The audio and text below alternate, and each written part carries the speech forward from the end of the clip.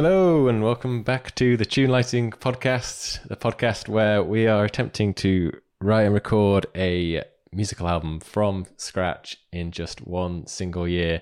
I'm Rob Brugglesworth and I'm joined as always by co-host and bandmate Jack Edwards. Hey Jack. Hey Rob. How goes it? How goes it? It's going good, yeah. It's I feel like been making some good progress on the album recently. I definitely had a slight panic that it really did feel like we were only just getting into still deciding really what tracks were going on the album, and it was starting to cause a little bit of anxiety and panic. But I've had a couple of good productive days working on music in the last week or so, and I've been getting into a bit more of the mixing side of things already. Having a mess around with vocals and different vocal styles and things. So yeah, I'm feeling pretty good about progress, to be honest. Yeah, good.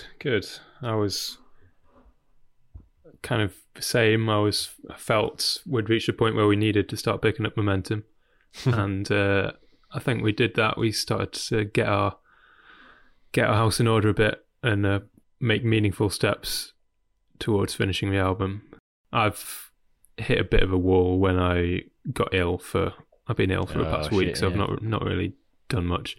It wasn't coronavirus, it turns out, so that's something. But that makes it worse. Well, in a way, I sort of you've been protecting yourself from coronavirus for so long, and then you get ill, and it's not even that. I mean, that's just cruel. Apparently, other diseases still exist. Just disappointing.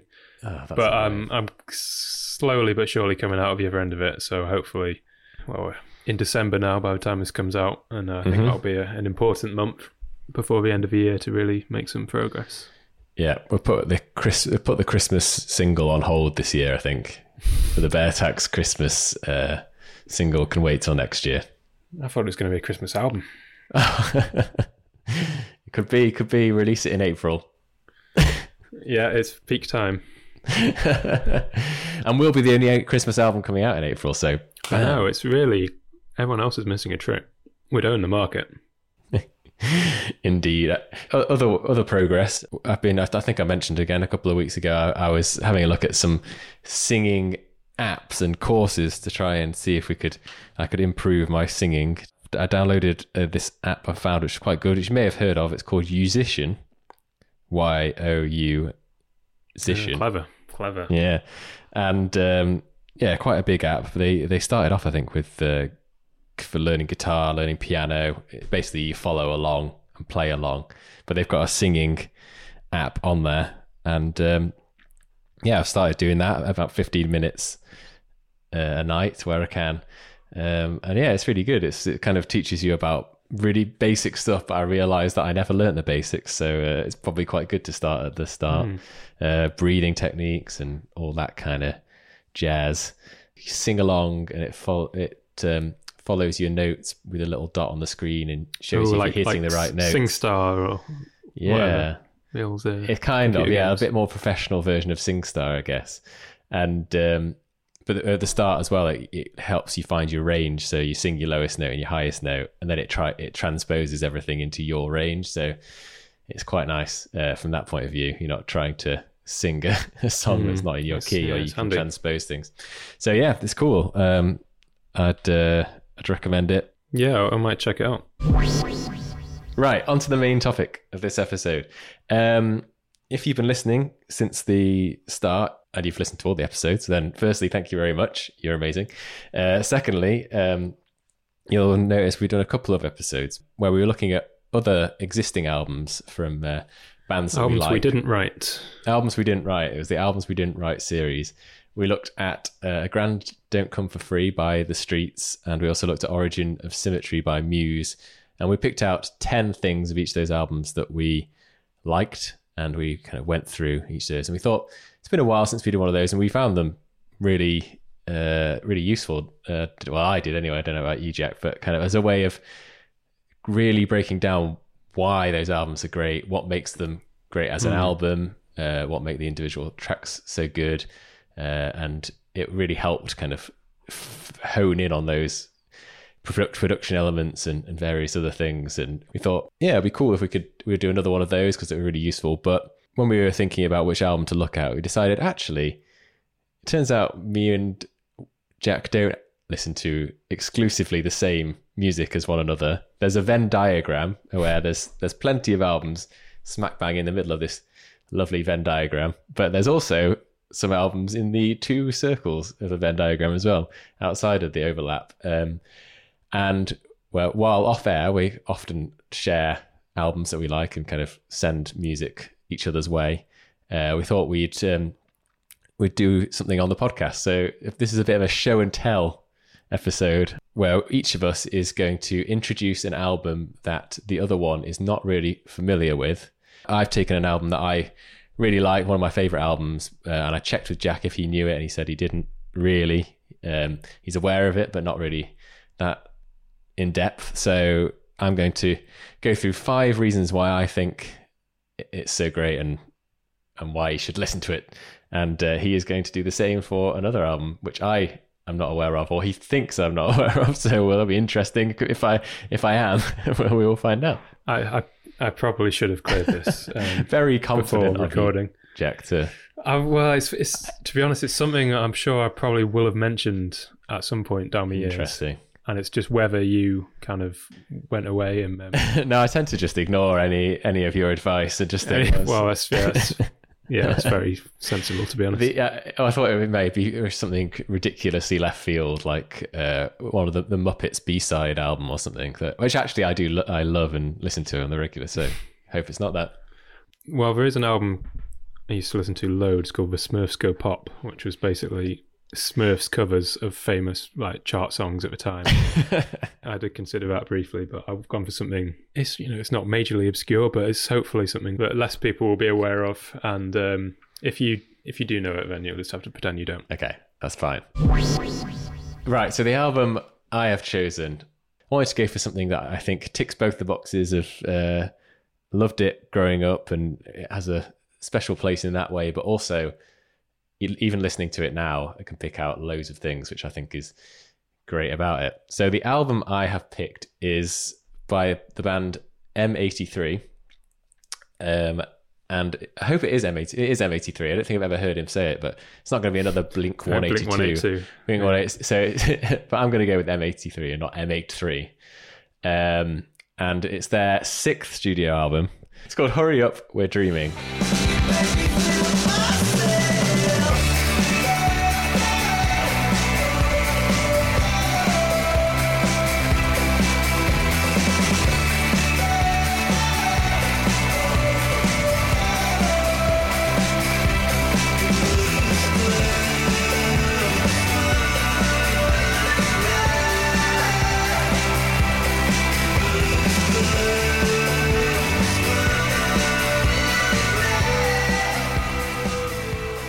It was released in 2011, and a little quick background about M83, if you don't know, listeners, and Jack. They were formed in 2001. They're from France, a little town in the Alps called Antibes.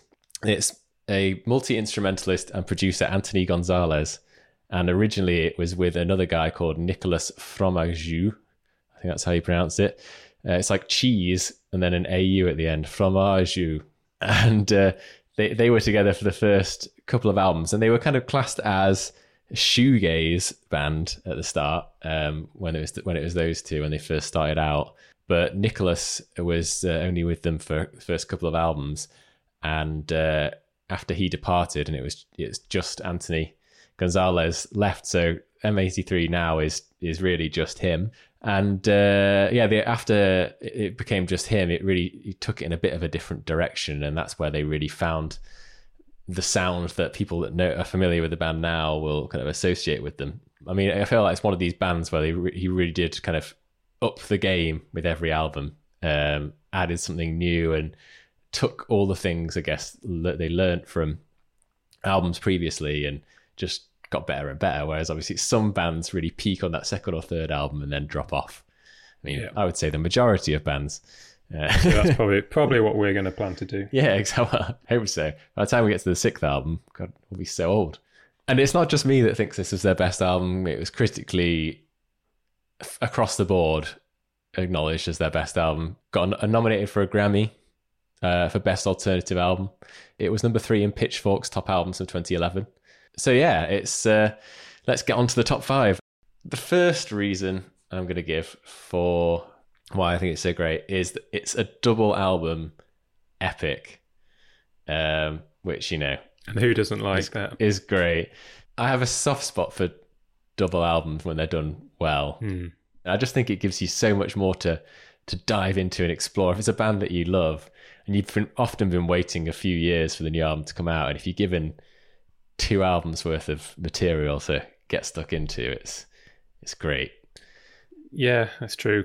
I mean, quantity and quality don't have to be mutually exclusive. Exactly. And it gives you the space to kind of be a bit more cinematic in the approach, I'd say. And it's interesting. He kind of Anthony set out to, he just said from the start when he wanted to make an epic, that was his, he didn't just start making the album as you sometimes hear. And it's just like, I can't drop any of these tracks. Oh, this is a bit epic. Yeah, but as in like lengthwise, he wasn't. Yeah. He didn't just keep making tracks and then go, well, I can't cut any of these. He started out with the intention of it being this epic, and he cites Melancholy and the Infinite Sadness, a great album, and another double album, as by Smashing Pumpkins, for anyone that doesn't know, as the main inspiration for this album. So he wanted to create something like that to be his kind of seminal works that he'd be remembered for. And it coincided with a move from France to LA. And he said that he was feeling lonely and kind of, he just turned 30, so similar age to us. He was starting to look back at his childhood kind of whimsically and nostalgically. So the theme of the album is all around that. It's reflected in a lot of the sound, which we'll come on to in a bit. But everything from the album art is thought through in that way. It kind of transports you to the place before you even start listening to it. It's got these sort of neon tones to it, so you know straight away. It makes you think, is this going to be like an 80s sounding synth heavy type of album? And it's got this picture of 2 kids sat on a sofa it's quite a kind of simple scene, but that kind of combined with the lighting that's used on it is, I think, does a very good job of transporting you to kind of this place. It's kind of like they're watching TV or something, or some window, literally or metaphorically, into another world where these neon colours are coming from. Exactly, that's the feeling I got from it.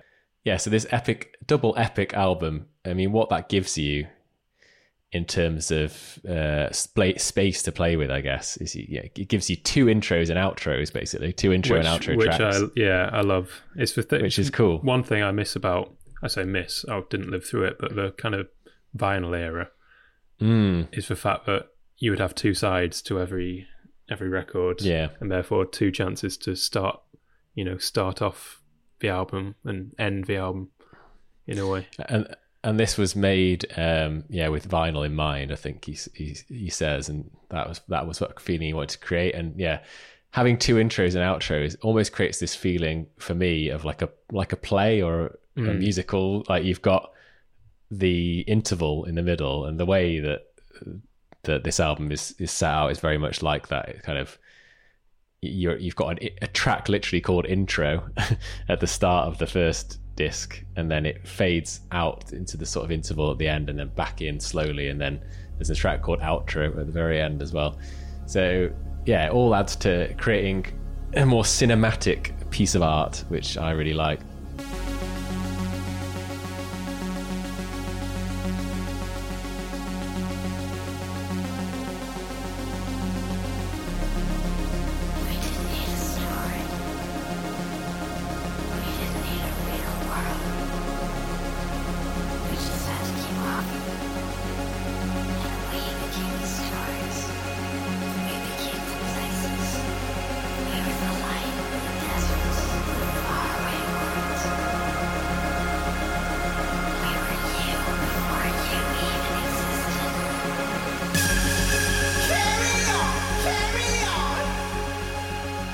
I really like with some albums how you just hit like a wall of sound, and a lot of bands do go for putting a big loud song at the start to really thrust you into the album. But I love with this album, it's very gently. It's got a 5-minute track to start out, which is like properly setting the scene.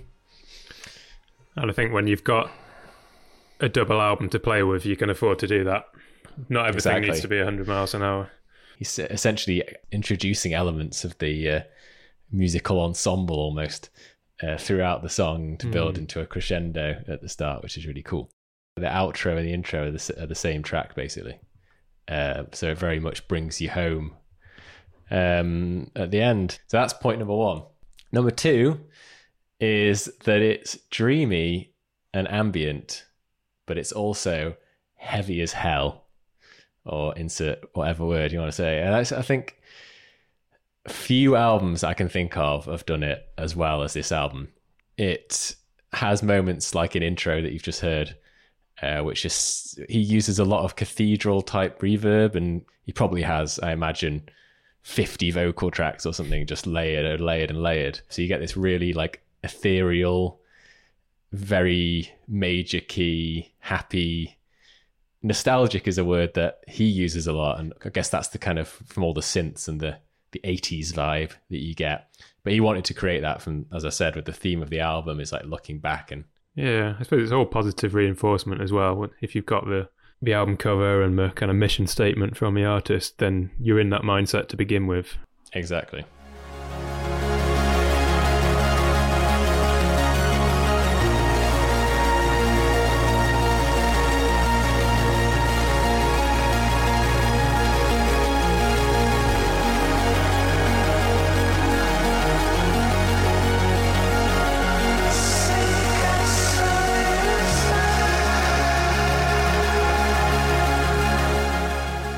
Throughout the whole album, it's a kind of dreamy, otherworldly sound that he creates with all these synth layers and lots of pads and stuff, which is I really love, and definitely something that I'm keen to get into our sound, and I think is emerging in our album. The use of reverb and echo and delay as well, big fan of, and just the kind of randomness and intrigue and texture, I guess, is that the word, that it adds to music. But what this album does so great is it is so heavy in parts. I saw one review that described some of the tracks as synth metal. It's the drums mainly that are really hard hitting, and they cut through.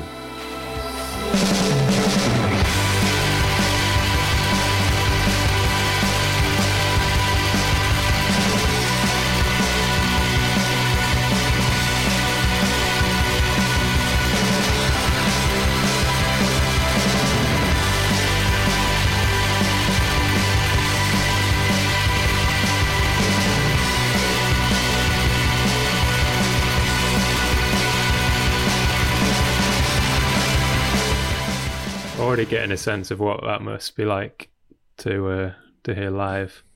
Yeah, definitely one of those bands where as soon as I heard the album, I was like, I need to see this live, and I've still never seen them live, so that would be nice one day. But this album, it's definitely got moments like that where it's like, wow, that would be amazing. So yeah, I love that contrast, and it makes those heavy hitting drum parts so much more epic because they're surrounded by this ethereal, reverby synths. So pretty cool. Right, number 3 is, and I think particularly relevant to us at the moment as we're thinking about vocals, is the way that he uses his vocals in as an instrument and in many different ways throughout the album. And it was a real deviation from previous albums where he was criticized, I think, in some places, where he's actually got quite a good voice and not really using it as expressively perhaps as he could, and singing in quite a low register when he's actually got this quite good higher range that he can use. So on this album he really just let it go and went crazy, but it's not just the use of it. It throws a lot of reverb on it, and lyrically, I mean, it's not just the fact that he's French, it's the fact that it's so hidden in the background, and it becomes part of the music much more than a lot a lot of other music, which I do quite like, and it works well with this particular genre, I think. And something which I wouldn't be against in kind of almost hiding the vocals to some extent. It blends together nicely and isn't quite as at the front of the mix, I guess. It's more part of the whole scape. But also he uses a lot of kind of chopped up vocals and adds quite a few interesting effects as well to the vocals. So, I mean, the one you probably know already, the one track that listeners will know already, I'm sure, is the big single off the album, Midnight City.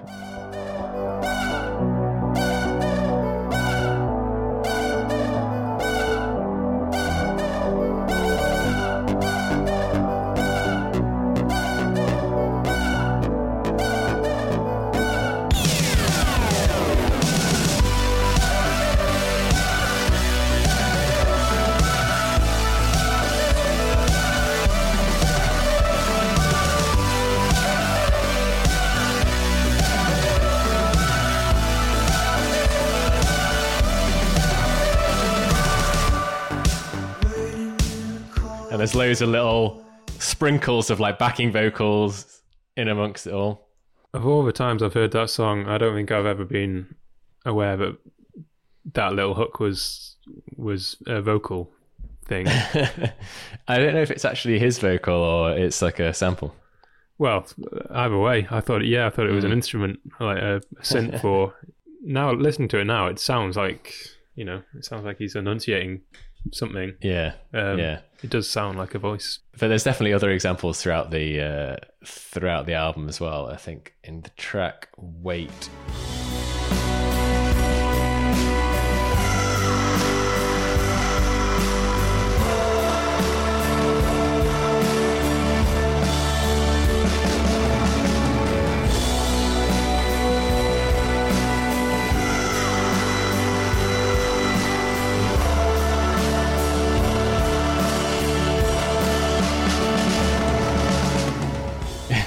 So I quite like that little scream in the background there. Yeah, that's cool. That definitely adds something. There's plenty of examples throughout the album of kind of using the vocals as an instrument, lots of choral sounds and lots of interesting ways of layering it up to make it just sound even more epic, because I think that's why they're so prominent on so many songs, is they give you that unique tone that you can't really get from many instruments. And a human element, I guess. The fourth one out of my 5 reasons why I love this album is the in-between tracks. We've talked about it so often, and it's what having a double album allows you to do. It allows you to create a real cinematic feel with these in-betweeny tracks, which I love.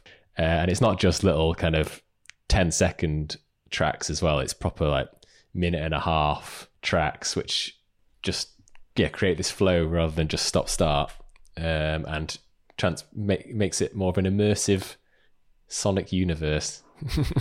Nice. So yeah, quick example.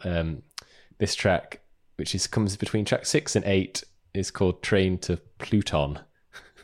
And it's got some cool kind of Foley and little bits of background noise, I guess, of a train, which transport you to a particular place.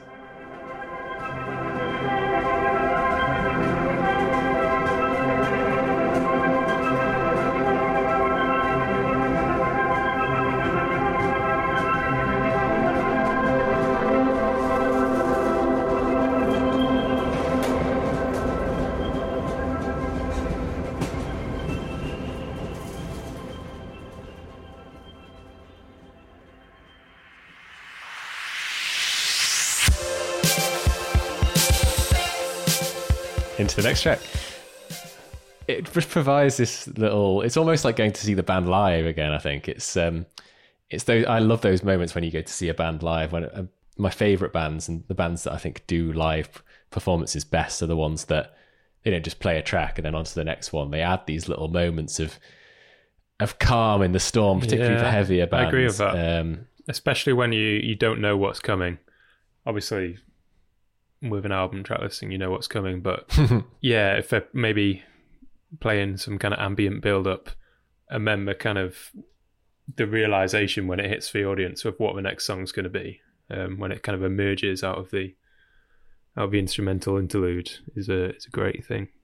Yeah, creating the dynamics within the album or within a live set, it's really cool. I think, yeah, it just amplifies the next track even more.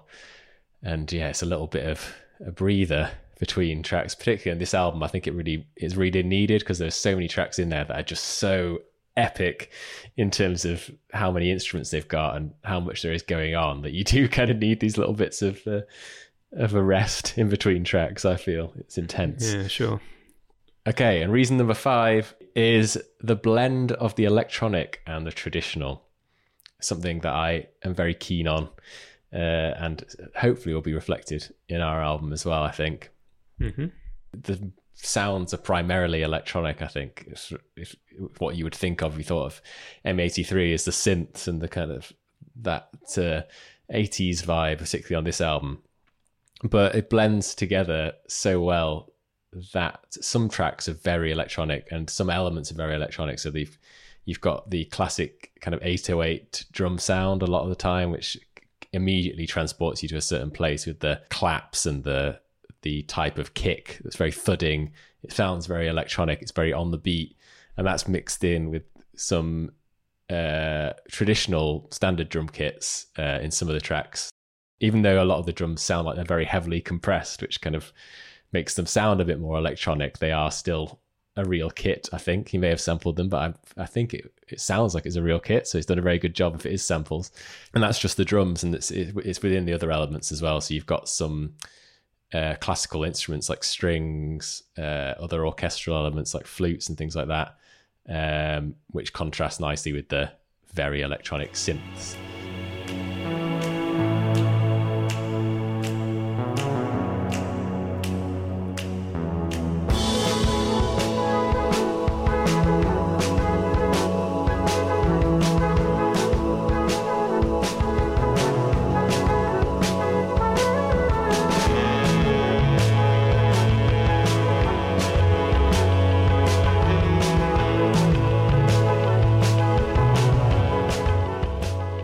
So yeah, a great album. You should check it out in its entirety to give it its full I definitely appreciation. will. It's an hour and 13 minutes long. It's an epic. I'll schedule it in. Yeah, schedule it in. But yes, make sure you've not got random turned on. That's a classic mistake with the world of Spotify these days. Wouldn't dream of it. I want to buy the vinyl of this after listening to it again. Do you have a vinyl player? No, I'm buying one. I'm going to buy a vinyl player and kind of buy 10 or so to start with anyway, of like my favorite albums of all time, and get them on vinyl. And yeah, I feel like it would be a nice thing to do. Can't argue with that. Yeah, so that's my album. I hope I've won you over. Now over to you to try and win me over with an album of your choice. Thanks very much. Yeah, I enjoyed that. But the album I've chosen, can't really think of anything that's like it in many ways. Oh, interesting. I have to thank our ex-bandmate Mike for introducing me to this artist and this album specifically. And the album is called Hadestown by Anais Mitchell. No, I have not. I've heard Mike mention it, but I've never... Sorry, Mike, I've never bothered to listen to it. Well, after this, you will. Everybody dresses in clothes so fine. Everybody's pockets are weighted down. Everybody's sipping ambrosia wine in a gold mine in Hadestown. Way down, Hadestown, way down underground. A little bit of background: Anais Mitchell is a singer-songwriter from Vermont in the US. This was her fourth album, released in 2010. It could be described as a folk opera. Oh, really? Another opera after The Streets? Well, it does. It does have some similarities with The Streets. Nice. And some big differences as well. But yeah, it's the ancient Greek myth of Orpheus and Eurydice is the basis, but she's placed that in kind of Prohibition era times. Right, I was going wow. to say America. It's not necessarily America, but there's your concept right there. So it's got a narrative. What's the? I mean, forgive me, but my classical knowledge is not. What's the quick summary of the of that story? Yeah, there's a few liberties taken with the details, but basically Orpheus is a kind of incredible musician, and he's married to Eurydice. She dies. I think in the myth she dies from a snake bite or something. I'm not sure if that's necessarily the way she goes in this, but she dies. Orpheus is distraught, but he does try and make a bargain with Hades, god of the underworld, to go and get her back, and eventually he agrees. He can go down and retrieve his dead wife on the condition, but he doesn't turn round to see if she's following him out of the underworld. Does ring a bell, this story. And of course he does. And then she's stuck there forever, and he's, mournful forevermore, making terrible, discordant music. So there's your basic plot, but it's, like I say, it's set in Depression era times. I'll elaborate on that a bit more in point one, actually, but it is now a famous and much awarded Broadway musical. Yeah. I think it was originally intended to be so, but logistically that was hard, so she just recorded it as an album back in 2010. Interesting, yes, to start out with the kind of aim almost of a musical, but then make it into an album. It's always going to give it a certain feel. Yeah, and I think the musical version has changed a few more things, padded out a bit more. Obviously, you've got to pay more attention to the story, like filling in all the little details when it's on a stage, because people need to follow what's going on. But yeah, I think already it's a unique idea.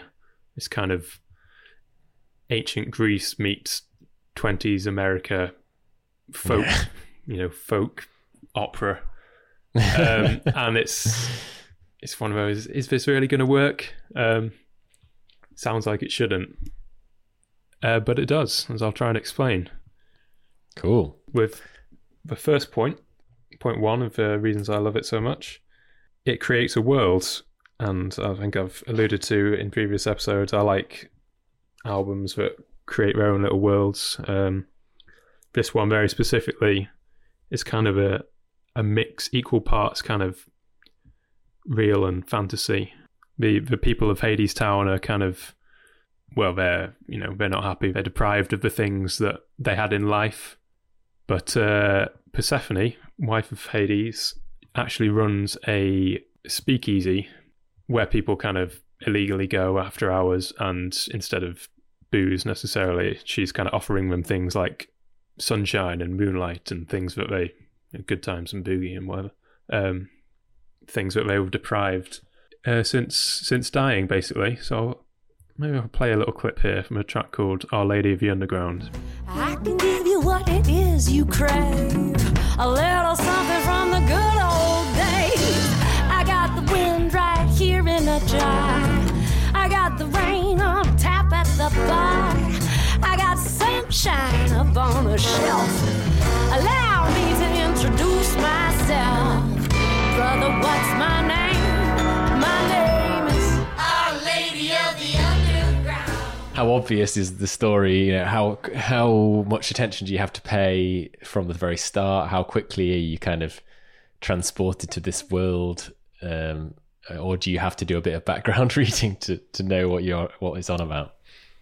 So yeah, it doesn't completely spell out the kind of A to B to C to D of what's going on. I think it relies on you having a little bit of prior knowledge of the Orpheus and Eurydice myth. It's more like little vignettes of certain points in the story. Having said that, there are a few tracks which are mainly for exposition and may kind of in more detail set the scene of what's going on. In the Epic Part 1, which is very early on in the album, it's got a line which says, "The river Styx is a river of stones," which, as well as being a nice little poetic flourish, kind of literally describes the scene we're in, the river Styx being the river in the underworld, but in this case Hades has got everyone building a wall around it. And I think the instrumentation of the album reflects this. A lot of the percussion sounds quite rocky in the literal sense. It sounds like rocks and stones being kind of moved about, put on top of each other. I think the sounds do a good job of painting the physical environment for you. King of murder, king of bricks. The river Styx was a river of stones. And Hades laid him high and thick, with a million hands that were not his own. The world that's created is really immersive, and it's really important when you've got such a kind of ambitious concept that you can create a world that's believable. And I think this album does that really well and maintains it through its 57-minute runtime. So point number 2 is that this album has a perfect cast of characters. Now, this is one of the other things it shares with The Grand Don't Come For Free by The Streets, which we talked about before. Various other voice actors effectively come in to play their parts, but for the most part that is still Mike Skinner being the main kind of protagonist, and he's on every track. In this case, it's a real team effort. Anais Mitchell herself plays Eurydice, and she's in 5 or 6 of the tracks out of the 20. But the workload is split quite evenly between everyone. Persephone, who I've mentioned, is played by Annie DeFranco. Hades by Greg Brown, who's perfect for a role. He's got an incredibly deep, gravelly voice. Hey, little songbird, give me a song. I'm a busy man, and I can't stay long. I got clients to call. I got orders to fill.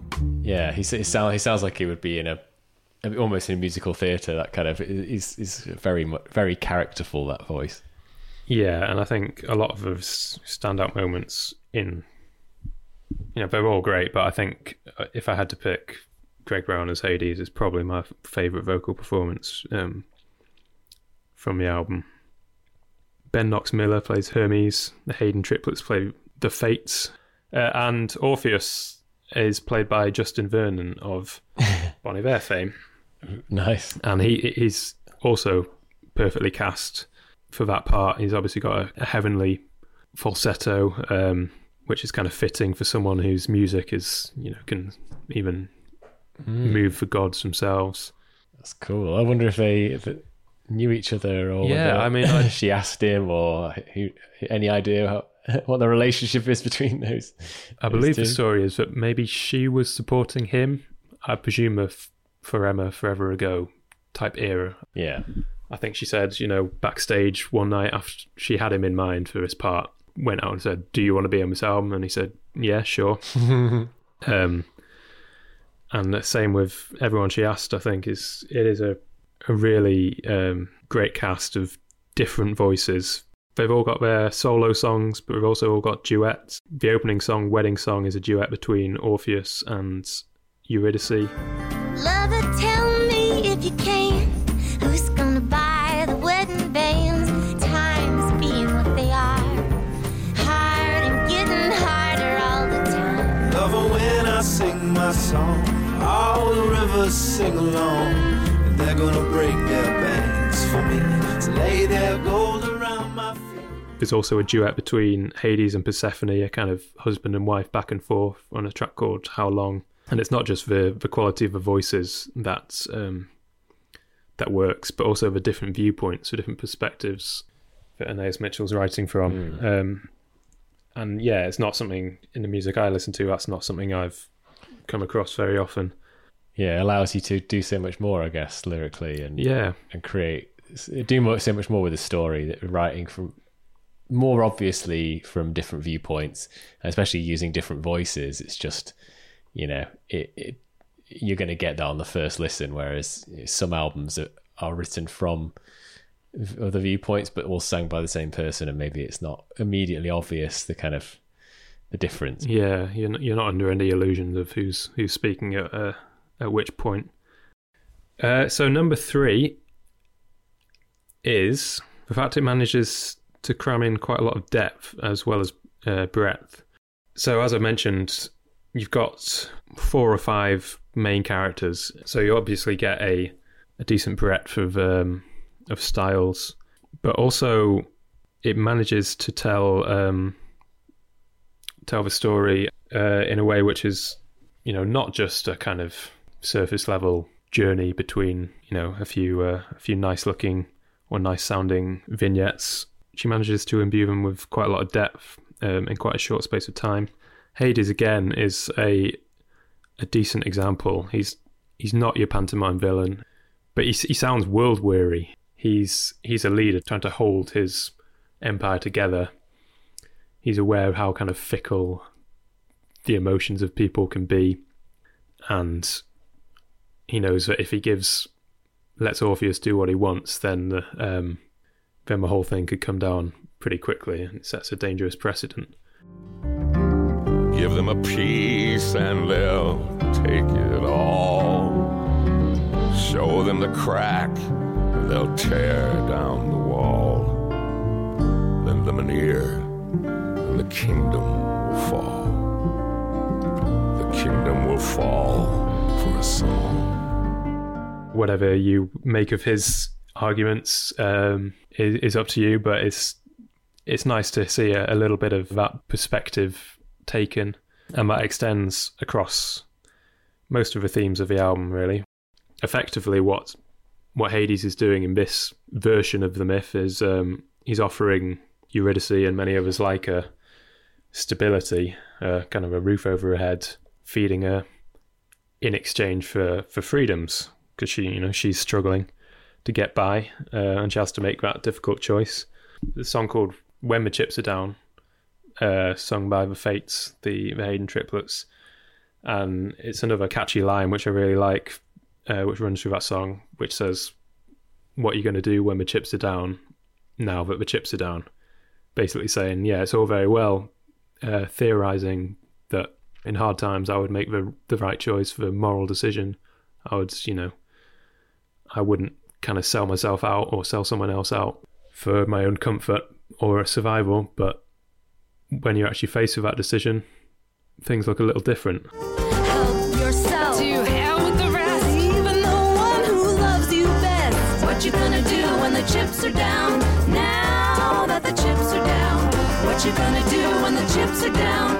Now that the chips are down. And probably the centerpiece song is a song called Why We Build the Wall, which I've seen various people cover since.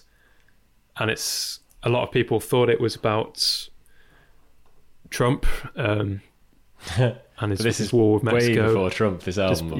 Despite being written, and various other kind of international conflicts. And obviously, it wasn't written about those things specifically, but it's clearly, that's the genius of it. It's kind of universal. It's effectively Hades explaining why he's building this wall and how it's for the people's own good. The chorus of his underlings are singing it back to him, and for a second it sounds like we're making a powerful argument, and it's just a really strong song, and it works both within and without the context of the album. What do we have that they should want? My children, my children. What do we have that they should want? What do we have that they should want? We have a wall to work upon. We have work and they have none, and our work is never done. My children, and the war is never won.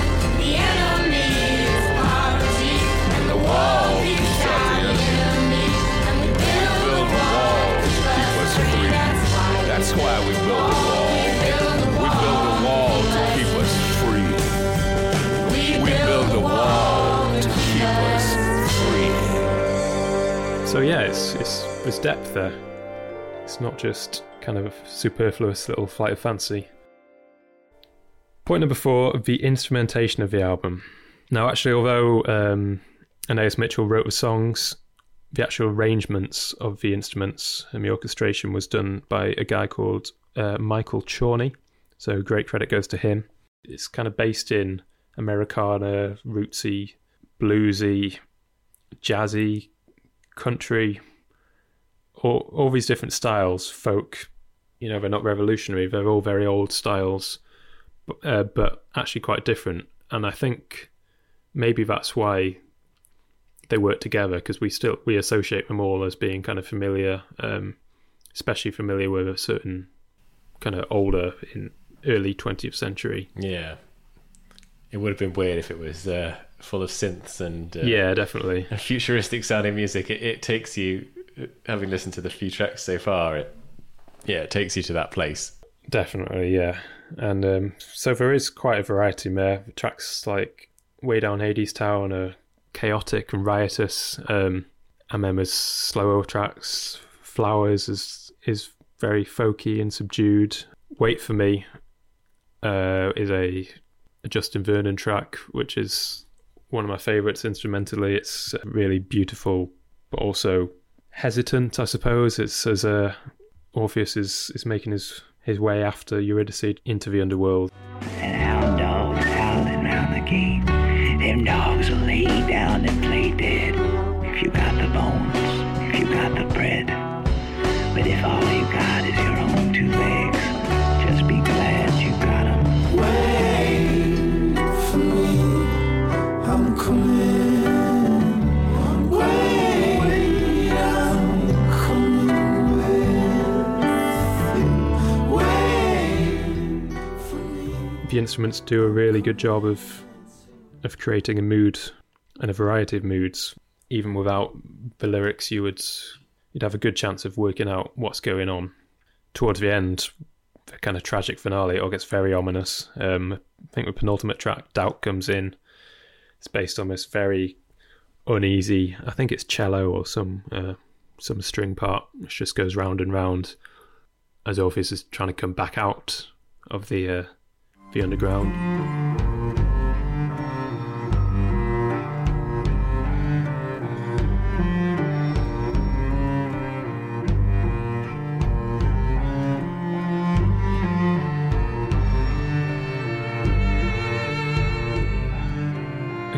Good variety, but at the same time all kind of held together with these traditional instruments that make it sound like it's part of the same world. Which goes to point number 5. As I think I've explained, there's a lot of strong parts, especially in terms of the individual vocalists. All of them are great, but yet the album is greater than some of its parts, and I think that's probably because it's held together by great songwriting. And that's always important for any great album. You can have kind of as many gimmicks and concepts and production tricks as you like, but if you've got poor songwriting, then it's not going to be half as effective. Yeah, because I guess there's a danger if you've got such a big, ambitious theme. I can imagine if you have such a strong concept and you want the story to come across, maybe that gets put on the back burner a bit. So yeah, cool. Yes, indeed. I think it will be very easy to do that. It's obviously a great achievement. It's a very clever achievement, but it's not too clever. It's not patting itself on the back. It's built, like I say, on great songs. And the ones who deal the cards are the ones who take the tricks with their hands over their hearts while we play the game they fix. Thanks, Mike, for introducing me to this. I listen to this album a lot still, and still haven't come across anything quite like it. Yeah, it sounds very unique and very intriguing. I'm looking forward to checking it out. I'm surprised I've not come across it because I'm a big fan of Justin Vernon and everything he does. Obviously has various side projects, but it was a complete news to me that he was on it so heavily anyway. Yeah, it's probably still, despite its Broadway success, a bit of a hidden gem. Right, well, yeah, there you go. 2 new albums, 2 very different albums. I'm glad I kind of went for my choice. So I did have a couple which were would have been very, not similar, but were kind of more in that realm. I had a couple of ideas that were more folky, more acoustic, more about the lyrics and the storytelling. So yeah, I think it worked out well. We've got a good little spectrum here. So loads of influences going into the album. Who knows what sort of epic opera we'll have at the end of it. We're going to struggle to fit all these influences into our 40-minute vinyl. Yeah, into our 12-sided vinyl now. So that's it for another episode of the Tune Lighting Podcast. I hope you enjoyed that slightly different episode, show and tell, and those very different 2 albums there. We could have picked from hundreds, I'm sure, from various different genres, but I think those were 2 fairly interesting albums to dissect. So I hope you enjoyed it. As always, thanks very much if you've been listening since the start, or if you've just joined us. Do feel free to go back and listen to all the episodes you've missed, although it does make kind of most sense listening to it in order, we think, but you can just pick out individual episodes if there's something that sounds like it might interest you. If you have already left us a review on iTunes or on any other podcast app, then thank you very much. We've seen a few pop up, and it's really great. Helps push us up the rankings and appear in more random searches and stuff. If you've not already, then please do give us a rating if you've got the time, or and also subscribe so you get it automatically downloaded every week. Now we're on to the sort of mixing stage of the project. We're starting to think about mixing. Next week we've got an interview with a producer who's going to tell us all the mistakes we're probably going to make and all the things to look out for from a professional point of view. So I'm excited about chatting to someone who actually knows what they're doing, and hopefully that'll provide some useful insights for anyone else out there who is interested.